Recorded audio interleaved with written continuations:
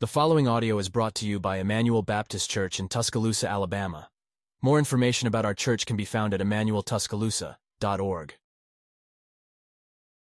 Last Wednesday night of the year, we usually take 2 weeks off, both Christmas and New Year, and then we'll be back.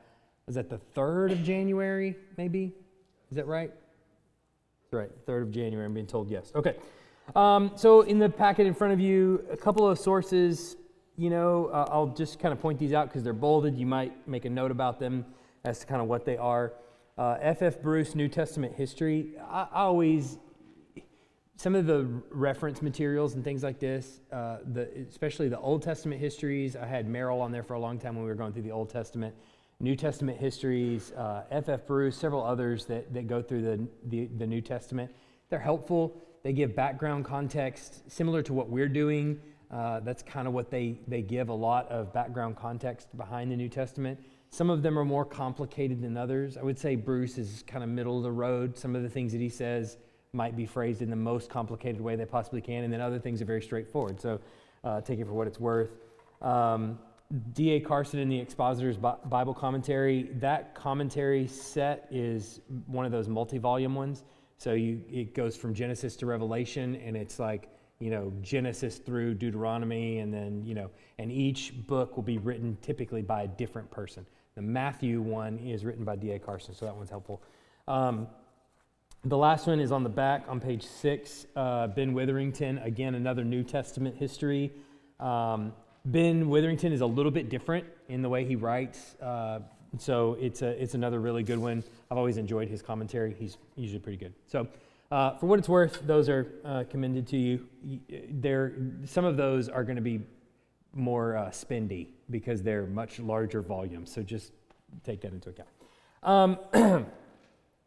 So just as a review of where we've been up to this point, we've been up through Jesus' childhood and his birth, and last week we obviously looked at John coming forward as the one who is sort of bearing witness to Jesus and preparing the people of Israel to hear of the Messiah's coming and to see him coming into the world. And so we saw Jesus' childhood also, that it is one where Jesus grew in just like any other Jewish kid would grow up, where he's trained, he's developed, he learns, especially about the faith as his parents take him from various place to place. And we get these statements in Luke that sort of draw our mind again to various other places like Samuel, where the person grows in wisdom and stature in the sight of God and man. And so we have to kind of balance the fact that this individual, Jesus, is different than every other individual that has ever come before him and everyone that will come after. He is both truly God and both truly and fully man.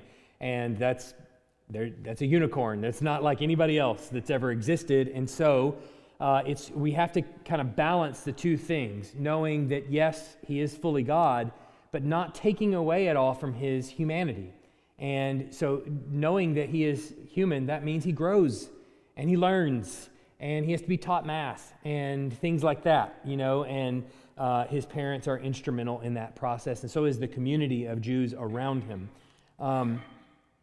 So in Jesus Christ, we spent a little bit of time dealing with some systematic theology, which is basically what I just said, that he is, in one respect, he has a human nature, and he's truly and fully human in that sense. And yet he is also truly and fully God. In Jesus is two centers of consciousness, or two wills, and yet he is one person.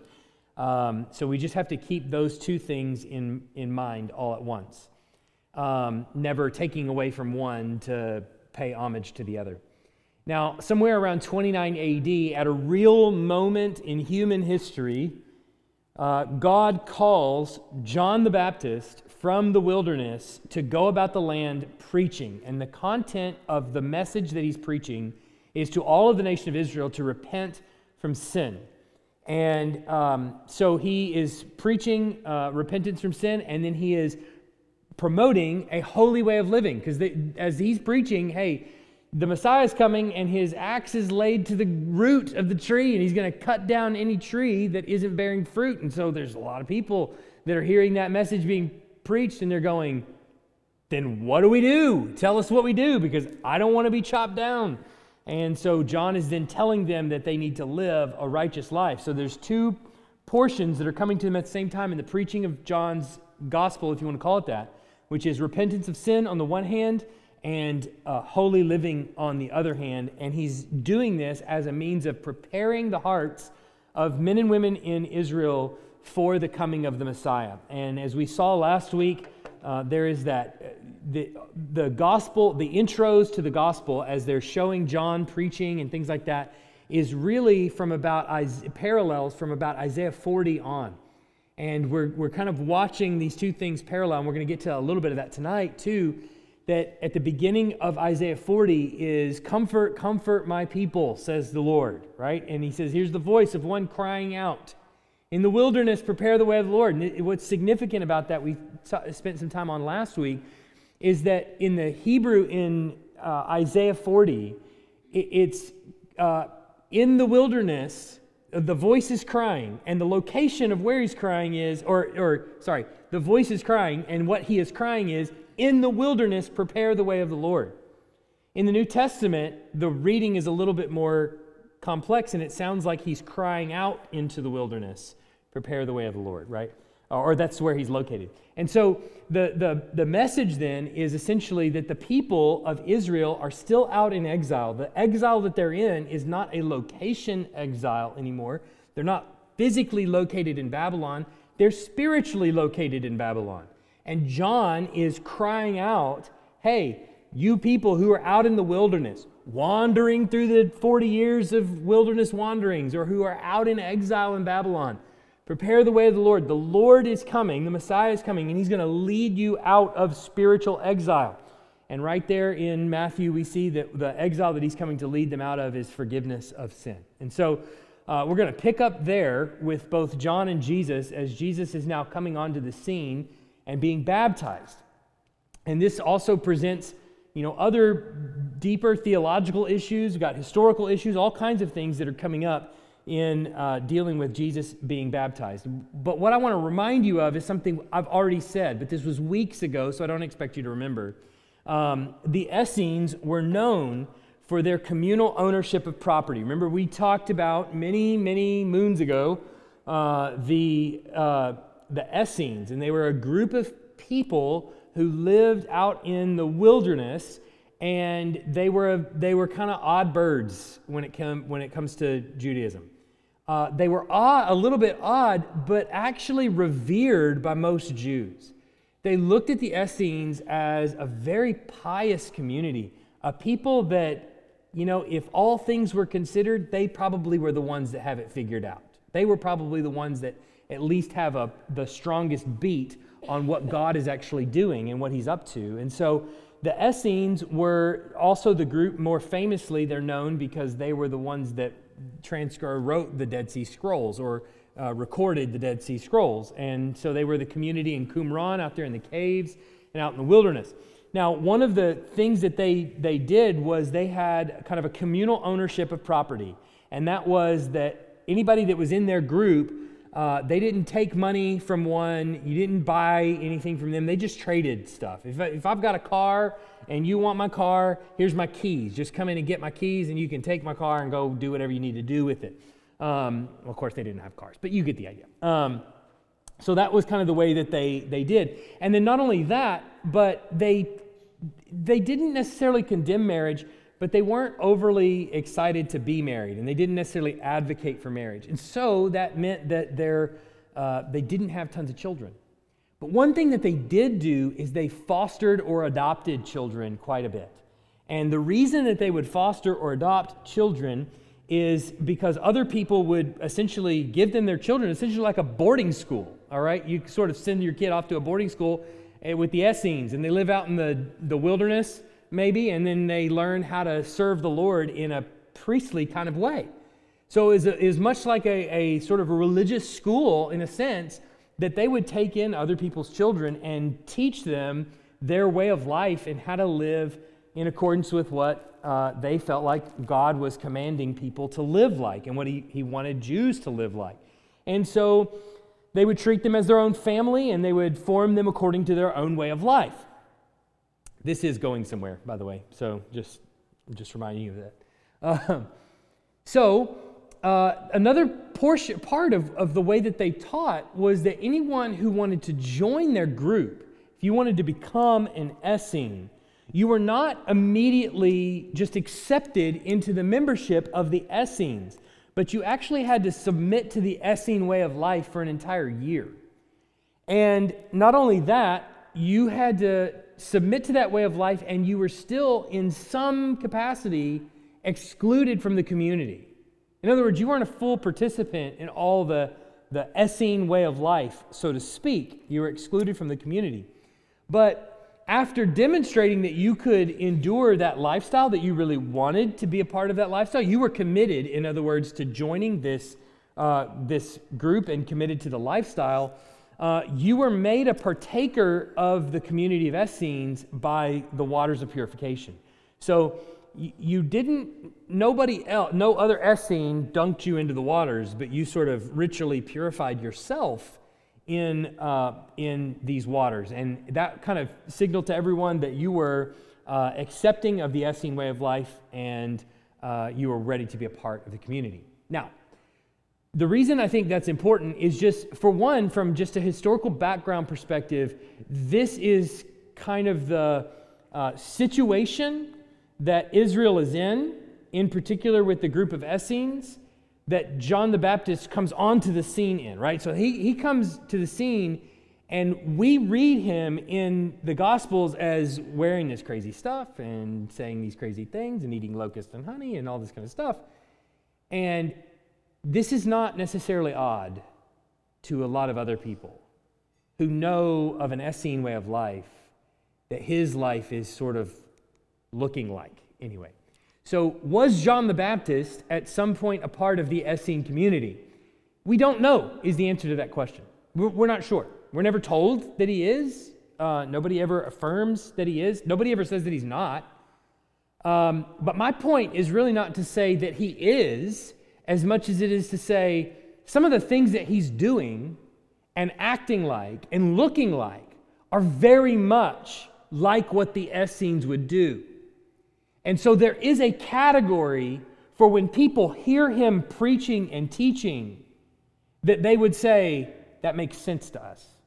Do you understand where I'm going with that? So for him to stand in the waters and preach the way he's preaching, it would be received as strong language, but at the same time also one that people need to pay attention to. So John the Baptist has this very sort of odd position in human history, because Christians look to him and go, he's the forerunner of the Christ. And Jews look to him and say he was a prophet. So whereas Jesus is not that way, right? Jesus is very polarizing. Obviously, Christians, we follow him as his disciples, but Jews do not follow him at all, right? That's essentially the difference. John the Baptist is not quite like that. He is revered by the Jews, at least many of the Jews of his day. They view him as a prophet, and the Pharisees even knew that. So was he a part of the Essene community? Well, we don't know exactly, but here, let me just lay out some things that might kind of go, that at least is interesting. First, we know that he was working in the Judean wilderness and that he was called from the Judean wilderness. It says that in Matthew 3:1, in those days, John the Baptist came preaching in the wilderness of Judea, and that is at least in the region or in the very close proximity of where the Essene community lived predominantly. Okay, so that's one thing. But second, both John and the Essenes shared very similar ascetic diets, meaning they refused to eat in luxury and things like that. They basically fed off of the land. And you see John coming in eating locusts and honey, and again, to us that's odd, and especially even to the people who are used to going to pick up McDonald's every day, in Jerusalem or whatever. They're like, I've seen it. It's right there next to next to where Jesus was crucified. There's a McDonald's and a bus station, actually. there wasn't really, all right, there wasn't. But just like, the people that might be used to sort of a lavish lifestyle and things like that, they would might think that was a little odd, but for a community that he might have been a part of, or at least attached to, or at least influenced by, it wouldn't have seemed that strange. Third, John and the Essenes both believed that God's judgment on Israel was imminent and that repentance was necessary. So this to me is the message coming out of the Essene community, and the message coming from John is very similar. You can read some of the writings of the Essenes and the community at Qumran, and it sounds like John the Baptist wrote them. It sounds very similar to what John the Baptist is coming preaching. And so I could probably say with some reasonable level of confidence, he's at least very much influenced by the Essenes. So here is just a sample of what we've seen John say. Look at Luke 3:9. Even now, the axe is laid to the root of the trees. Every tree, therefore, that does not bear good fruit is cut down and thrown into the fire. Verse 17, his winnowing fork is in his hand to clear his threshing floor and to gather the wheat into his barn, but the chaff he will burn with unquenchable fire. Matthew 3:7-12. But when he saw many of the Pharisees and Sadducees coming to his baptism, he said to them, "You brood of vipers, who warned you to flee from the wrath to come? Bear fruit in keeping with repentance, and do not presume to say to yourself, 'We have Abraham as our father.' For I tell you, God is able from these stones to raise up children for Abraham. Even now the axe is laid to the root of the trees. Every tree, therefore, that does not bear good fruit is cut down and thrown into the fire. I baptize you with water for repentance, but he who is coming after me is mightier than I, whose sandals I am not worthy to carry. He will baptize you with the Holy Spirit and fire. His winnowing fork is in his hand. He will clear his threshing floor and gather his wheat into his barn, but the chaff he will burn with unquenchable fire." So the similarities here of obviously a strong message of repentance and a community of Israelites, of Jews, who have been wandering in exile for some time. This is a preparing the way for the Messiah. This is preparing what Jesus is going to come and preaching. But it's also something that is that the Jews actually have a little bit of an appetite for, based on how much they revere the Essene community in the wilderness. So, fourth, the water ritual of purification was common among the Essenes and is now seems to have been at least brought into the wider Jewish community. And for similar reasons. The reason you would join the Essene community, you are repenting from a way of lifestyle that was not like the way God wants us as Jews to live, and so you're essentially coming in. But now this is obviously brought to the wider community. But you can see in Matthew 3:11, he says, "I baptize you with water for repentance," as we just read. Mark 1:4-5, John appeared baptizing in the wilderness and proclaiming a baptism of repentance for the forgiveness of sins.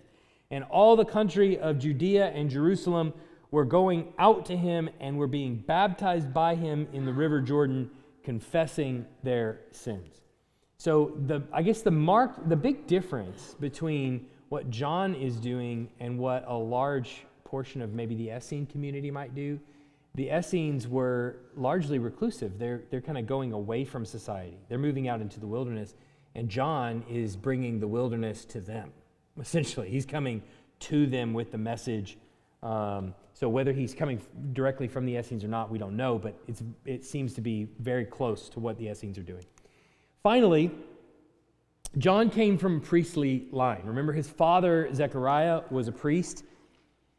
On top of that, we find out in Luke 1:7 that obviously they had no child. Both Zechariah and Elizabeth had no child because Elizabeth was barren, and both were advanced in years. So this is an elderly couple. This is an Abraham and Sarah kind of couple who now have a child.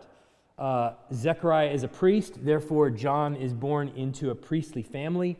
the Essene way of living was essentially mimicking the lifestyle of the priesthood, or the way the priesthood should be living.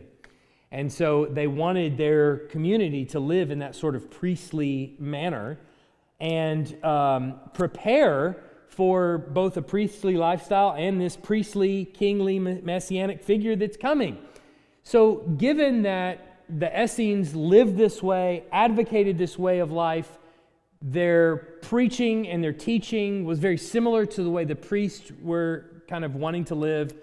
And couple that with the fact that John's parents are old whenever he's born, it's reasonable to conclude that at some point when he's young, they die, right? And who would then take in this, adopted kid, essentially, to raise as their own, but a community that's already doing that with other children? So I would say that it's at the very least very plausible that John could have grown up in this Essene community, as much as his preaching reflects that and as much as his way of life sort of reflects that community. But the point is, broader than that, is that there is a category for John in the Jewish mind as they're hearing him preach. And there's already a means that God has used to prepare the Jews to hear the message that is being preached. And we, I think a lot of times we can look at the Jewish people as a people that rejected the Messiah. And largely that's true. But you'd also have to say, you're not here unless some of them believed in the Messiah. We're not here as Christians unless some of them did believe. And a lot of that work that brought them to faith was God preparing even history before John the Baptist. So it's not just like John the Baptist dropped onto the scene wearing camel hair and kind of acting crazy and looking crazy, and people were like, what on earth is this guy, right? But there had been mountains of preparation that God had been doing for 400 years and more before John ever comes onto the scene to preach this message. Is that you tracking with me so far? So it's important, I think, that we understand that and at least see that there is a category for John. But that being said, the baptism that John is bringing is, in the whole, a new thing for Israel. It might not be new, at least in part, for an Essene community or something like that. They might be a little bit more familiar with something like it. But baptism for Israel as a whole is really, really new. And so the people did have categories for the practice because they're watching some of these sects, but never for them to actually partake in. The closest we have for the broader Jew to understand what John is doing is when a Gentile would convert to Judaism. So when the Jews would make what would be considered a proselyte, somebody who was of Gentile persuasion and then converted to Judaism, when someone would do that, there was a water of purification that was prescribed to cleanse oneself. There was also, and we don't get that actually in the Old Testament, we get that in some literature just before the New Testament. That's just other Jewish material. But we also do get waters of purification for things like touching a dead body. So we have some of that in Numbers 19:11-12. It says, whoever touches a dead body of any person shall be unclean 7 days. He shall cleanse himself with the water on the 3rd day and on the 7th day, and so be clean. But if he does not cleanse himself on the 3rd day and on the 7th day, he will not become clean. We also see some similarities of like washing, when they would wash their hands before eating to cleanse the impurities off their hands, not from germs, but from touching Gentiles, essentially was, what it related to. And then before they would go into the temple, even now if you visit Israel, you can see the baths that they would walk through. The unclean person would walk down the stairs on one side, and they would walk through the purification waters, and then there's a whole nother stairwell going up the other side for those who have already been clean. So you don't cross paths with the ones who are unclean, right? So there's some categories for things like this, but to actually be submerged in water by someone else Probably the closest thing to that is a Gentile converting to Judaism. So what does that say then if God is saying to the nation, everybody in the waters, repent of your sins and get in the waters of baptism? Everybody. Wait a minute. That's not for me. That's for the Gentile, maybe. I understand that. That's for the crazy Essenes out you want to go join the Essene community. That's maybe for them. That's not for me. Right? Why is it that John is standing there in the waters and looks at the Pharisees and says, "You brood of vipers, bear fruit in keeping with repentance"? What's he talking about? Get in the waters. It's you too. It's not just these people. It's you that he's calling into the waters also. Well, that's for the Gentiles. So John's message of repentance to the Jews then is essentially saying to them that your pedigree is irrelevant in God's sight. If you wish to be enrolled in the new Israel of the age that is about to dawn, you must take the outside place. In other words, acknowledging that you're not better in his eyes than Gentiles. And you must enter this end-time community of his people by baptism and repentance, as everyone else has to do. So if you're going to come into the Messiah's community or be prepared for the Messiah's community, you need to repent of your sins and get in the waters of purification like all the Gentiles do. In other words, you must see yourself like the Gentiles see themselves. So Matthew 3:7-10, we've read some of this, but he says, you brood of vipers, who warned you to flee from the wrath to come? Bear fruit in keeping with repentance. And do not presume to say to yourself, we have Abraham as our father. For I tell you, God is able from these stones to raise up children for Abraham. Even now the axe is laid to the root. Every tree that does not bear good fruit is cut down and thrown into the fire. Or as the way Luke says it, he said, therefore, to the crowds that came out to be baptized by him, you brood of vipers, who warned you to flee from the wrath to come, bear fruits in keeping with repentance, and do not begin to say to yourselves, we have Abraham as our father, for I tell you, God is able from these stones to raise up children for Abraham. Even now the axe is laid to the root of the tree. Every tree that does not bear good fruit is cut down and thrown into the fire. So the same thing is repeated both in Matthew and Luke, but that's what you have to do. Now, there is another category for this if we go back into the Old Testament, for something like this coming about. Perhaps it might not have initially been read so literally, but here in Ezekiel, it sort of takes on new meaning as we think about the baptism of John. Ezekiel promised that at the dawn of the new age, the God of Israel would purify his people from their defilement with clean water and give them a new heart and a new spirit, that is, his own spirit.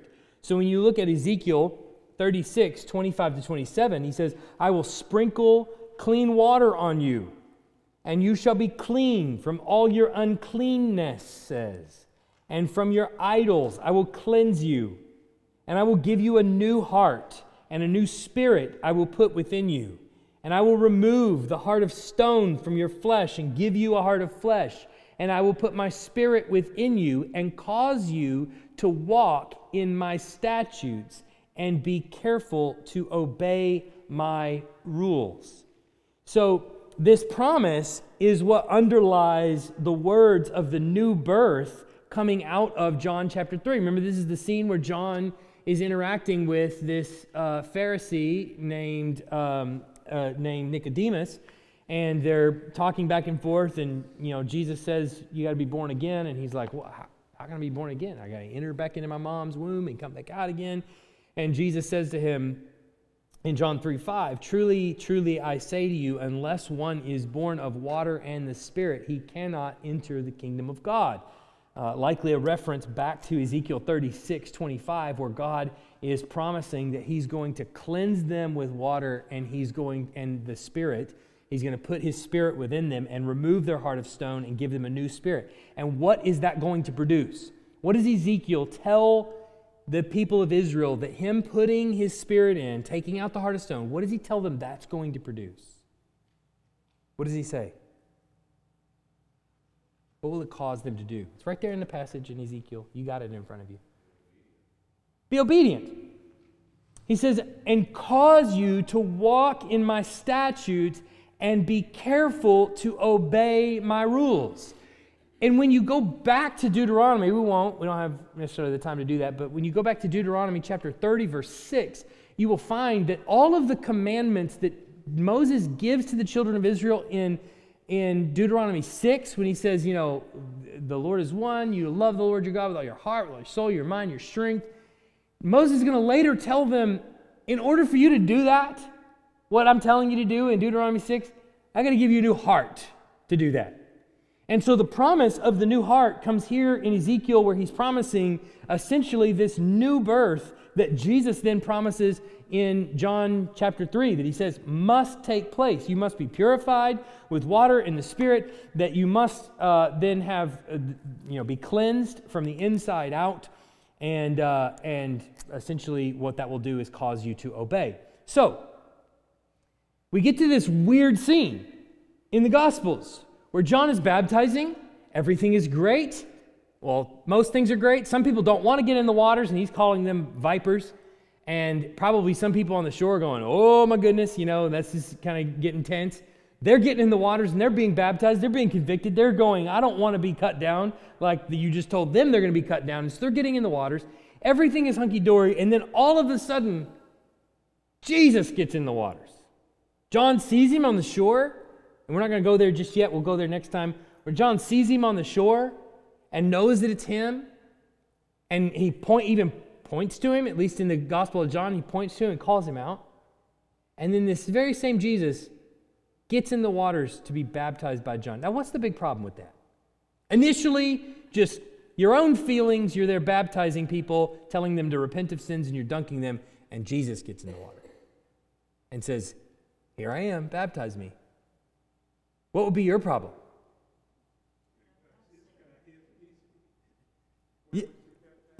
Yeah. I have clearly missed something here.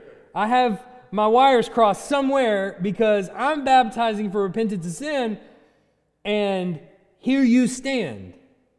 And I know who you are, and why would you be baptized? Why wouldn't you be doing the baptizing, right? So John tries to deter Jesus from his baptism. And he's insisting that he stood in need of baptism by Jesus. So earlier John had chastised the Pharisees and Sadducees because they were not worthy of his baptism, because they had not repented. And now he has trouble baptizing Jesus because baptism is not worthy of Jesus, right? So, what is he going to do? So look at 4:13-17. After leaving Nazareth, he went and lived in Capernaum by the sea, this is Jesus talking about, in the territory of Zebulun and Naphtali. I realize just now I did 4 instead of 3. It's actually Matthew chapter 3. Sorry, I put the wrong verse down. I'm sorry. The previous chapter, it's Matthew chapter 3. Let's go there. I'll just read it. Give me just a second. All right. Matthew chapter 3, starting verse 13. Then Jesus came from Galilee to the Jordan to John to be baptized by him. John would have prevented him, saying, I need to be baptized by you, and do you come to me? But Jesus answered him, let it be so for now, for thus it is fitting for us to fulfill all righteousness. Then he consented. And when Jesus was baptized, immediately he went up from the water, and behold, the heavens were opened to him, and he saw the Spirit of God descending like a dove and coming to rest on him. And behold, a voice from heaven said, this is my beloved Son, with whom I am well pleased. All right, so how do we understand this then? So on the one hand, John's baptism obviously is signifying repentance and confession of sin. And so obviously on the surface, there's this moment where John is kind of perhaps a little crisis moment, recognizing, even in his own humility, he is conscious of his own sin, that he needs to be baptized by Jesus. And obviously knowing who Jesus is, doesn't detect any sin in him, knows that he is the perfect sacrifice. He even calls him in the Gospel of John the Lamb of God who takes away the sins of the world. So he has no sin that he needs to repent of or confess. So John thinks, well, I should be baptized by you. However, Jesus' response is really telling. What is it that he says to him? Before you fill that out, I'm going to go back. What is it that he says to Jesus? And what is it that Jesus says to him? He says, I need to be baptized by you. What does Jesus say back to him? It's necessary for us to fulfill all righteousness. He doesn't just say it's necessary for me to fulfill all righteousness. He says it's necessary for us to fulfill all righteousness. So what do we make of that? Obviously, next one, John's baptism, in addition to bringing about repentance of sin from the people and confession and all of those kinds of things in their baptism, it also begins or inaugurates this new community of the Messiah. The ones who are going to respond to Jesus' ministry and believe. And this community of the Messiah's people is going to be marked by ones who are filled with God's own Spirit, and therefore they do what? They do God's will. They actually do what God is asking them to do. That was what Ezekiel said was going to happen. When I take out your heart of stone and give you a heart of flesh, and I put my own Spirit within you, that means that you're going to do something. That means that you're going to do my will. So Jesus is coming down into the waters of baptism, and he tells John that this is what we're doing. Both you and I, it's necessary for both of us to fulfill all righteousness, meaning it is God's will that you baptize me. He appointed you the baptizer for this moment in time to prepare all the hearts of the people for the Messiah's kingdom. And he has determined that at this point in time, you, John, will baptize me. So it is necessary for us to fulfill all righteousness. In other words, it is necessary for us to do what God is commanding us to do, and to demonstrate to all of the people around us that we are marked by that inward change, right? It's necessary for us to do that. So John says, well, okay. Not only that, we find this later on in the Gospel of Matthew in chapter 6, when Jesus is teaching them to pray. And what is it that those who are following Jesus, who are his disciples, what is it that they should want if they are his disciples? Matthew 6:10 is part of what we call the Lord's Prayer. He says, your kingdom come, your will be done on earth as it is in heaven. So what is the marker of the one who is following Christ as his disciple? What is it that that disciple wants, both for himself and for all of the people around him, his church, as it were? What does he want? Yes, we want the will of God to be done. In other words, I personally want to walk in obedience to you here, just like I were in heaven, or just like it is done in heaven.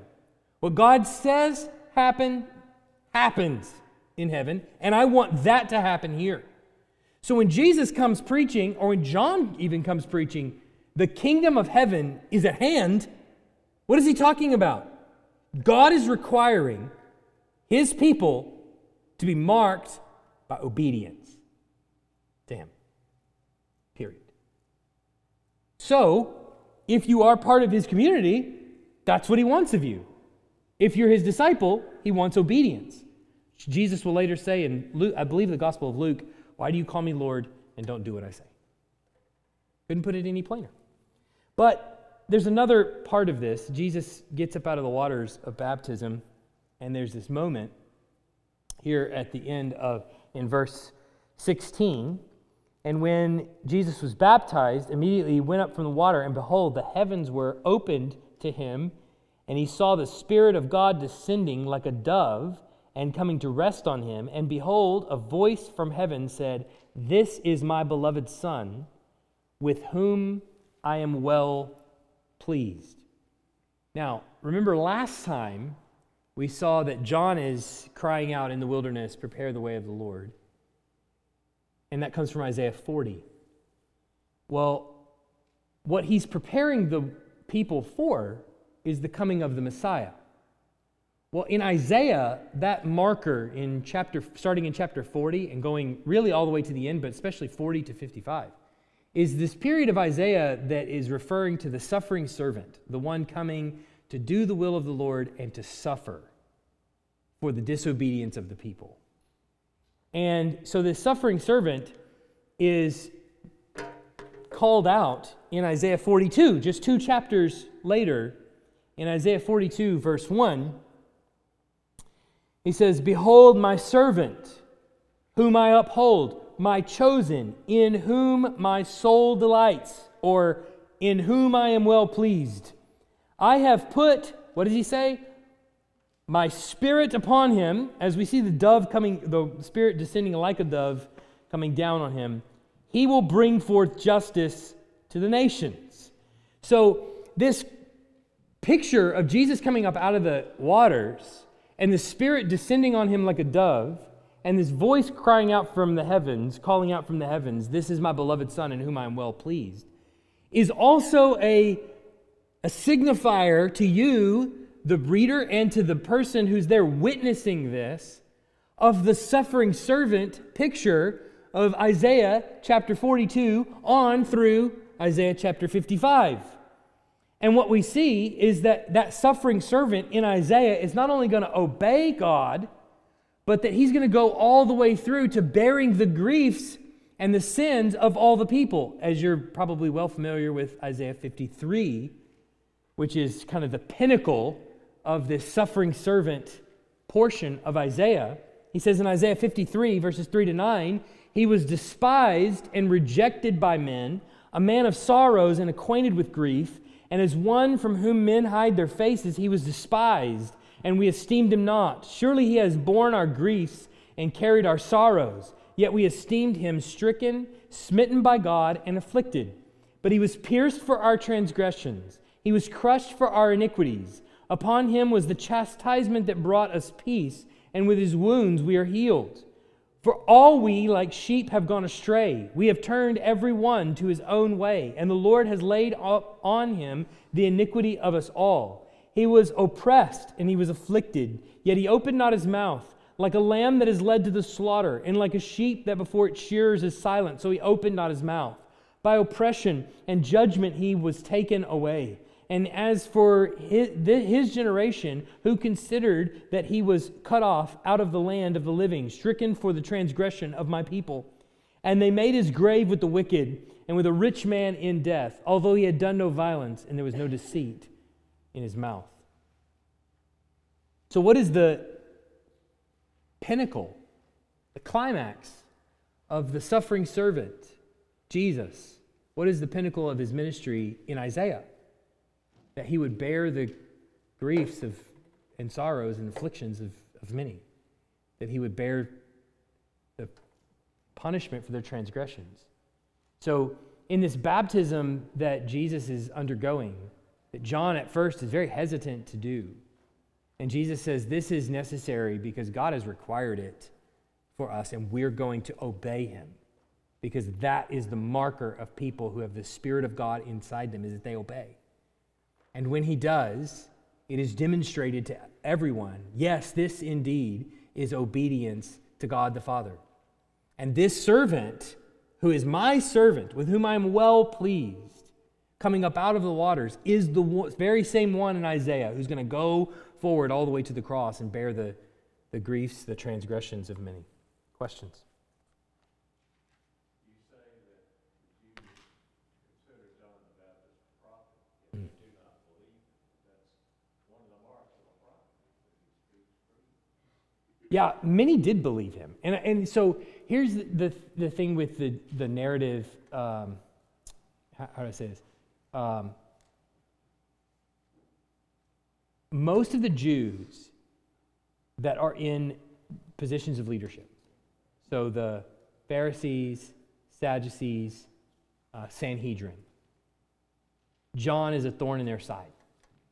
Because as we talked about in the intertestamental period, there is a political game that they're playing where they are trying to keep their land and not be squashed by the Romans. And they're trying to, we'll see this as Jesus gets close to crucifixion. This is the game. This is the reason why was part of the reason at least, why they crucified Jesus, is because he is going to complicate things between us and Rome, right? So John the Baptist plays a very similar role in that one of the Roman, tetrarchs is going to put him in prison and eventually behead him. And so he is a thorn in the side of many of the leadership because he's causing problems. But the vast majority of the Jews, I don't know what the percentile would be, but if I had to guess, I'd put it in the 90-some percentile of Jews, revered him as a prophet, even to the point where Josephus, when he mentions, he's a Jew, he's not a Christian, when he mentions John, he reveres him as a prophet. Everybody accepted, his testimony. But they did not connect that to Jesus, right? They didn't go that far. Many of them didn't connect it to Jesus. But when Jesus calls his disciples, a lot of the disciples that he's going to call are going to come from John's disciples. They're going to transition from John to Jesus and follow him. So there is some, measure of impact that John is making even on the Jews in connecting them to Christ. So I don't know. It's interesting. Go ahead.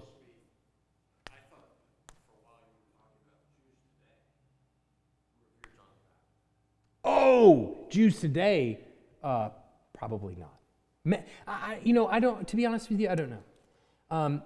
Maybe they do, maybe they don't. If they do revere him, it would be because they would read some ancient rabbis that revere him or that hail him as a prophet, maybe because of Josephus, maybe because of things like that. But know much about him in terms of connecting him to Jesus? Probably not, right? I would say definitely not, right? They wouldn't go that far. Timothy, did you have a question?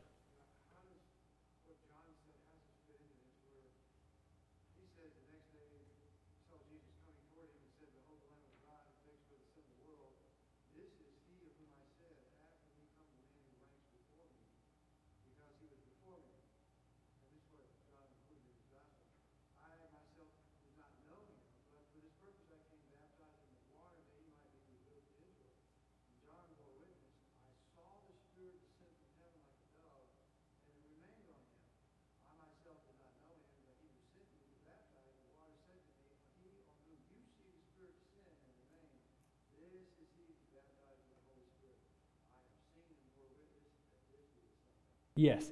So this is something big that we actually have to tackle because it's going to take the whole time. Next time is the accounts of John's gospel, the accounts of Matthew, Mark, and Luke. Matthew, Mark, and Luke, there is a baptism of Jesus, comes up out of the water, Spirit descends on him like a dove. And Matthew, it kind of is Jesus sees this, and then who hears the voice?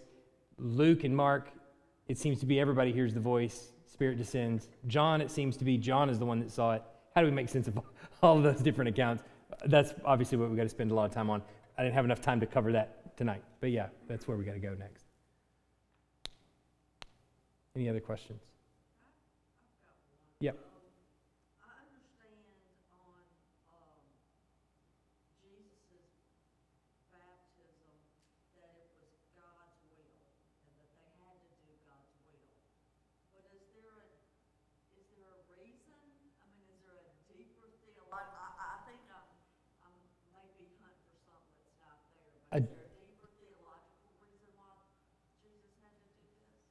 Is there a deeper theological reason why Jesus had to be baptized?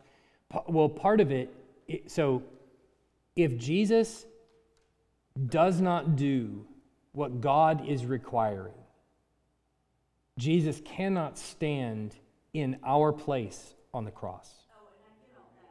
I know that. Yeah. Well, what was God's reason for Jesus needing to be in the world? Because he is requiring it of his people.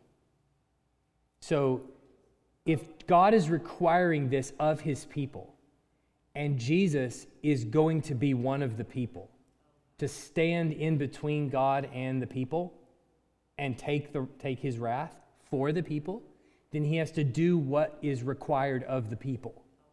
So, I don't know if that's a deeper theological reason, but that is, yeah.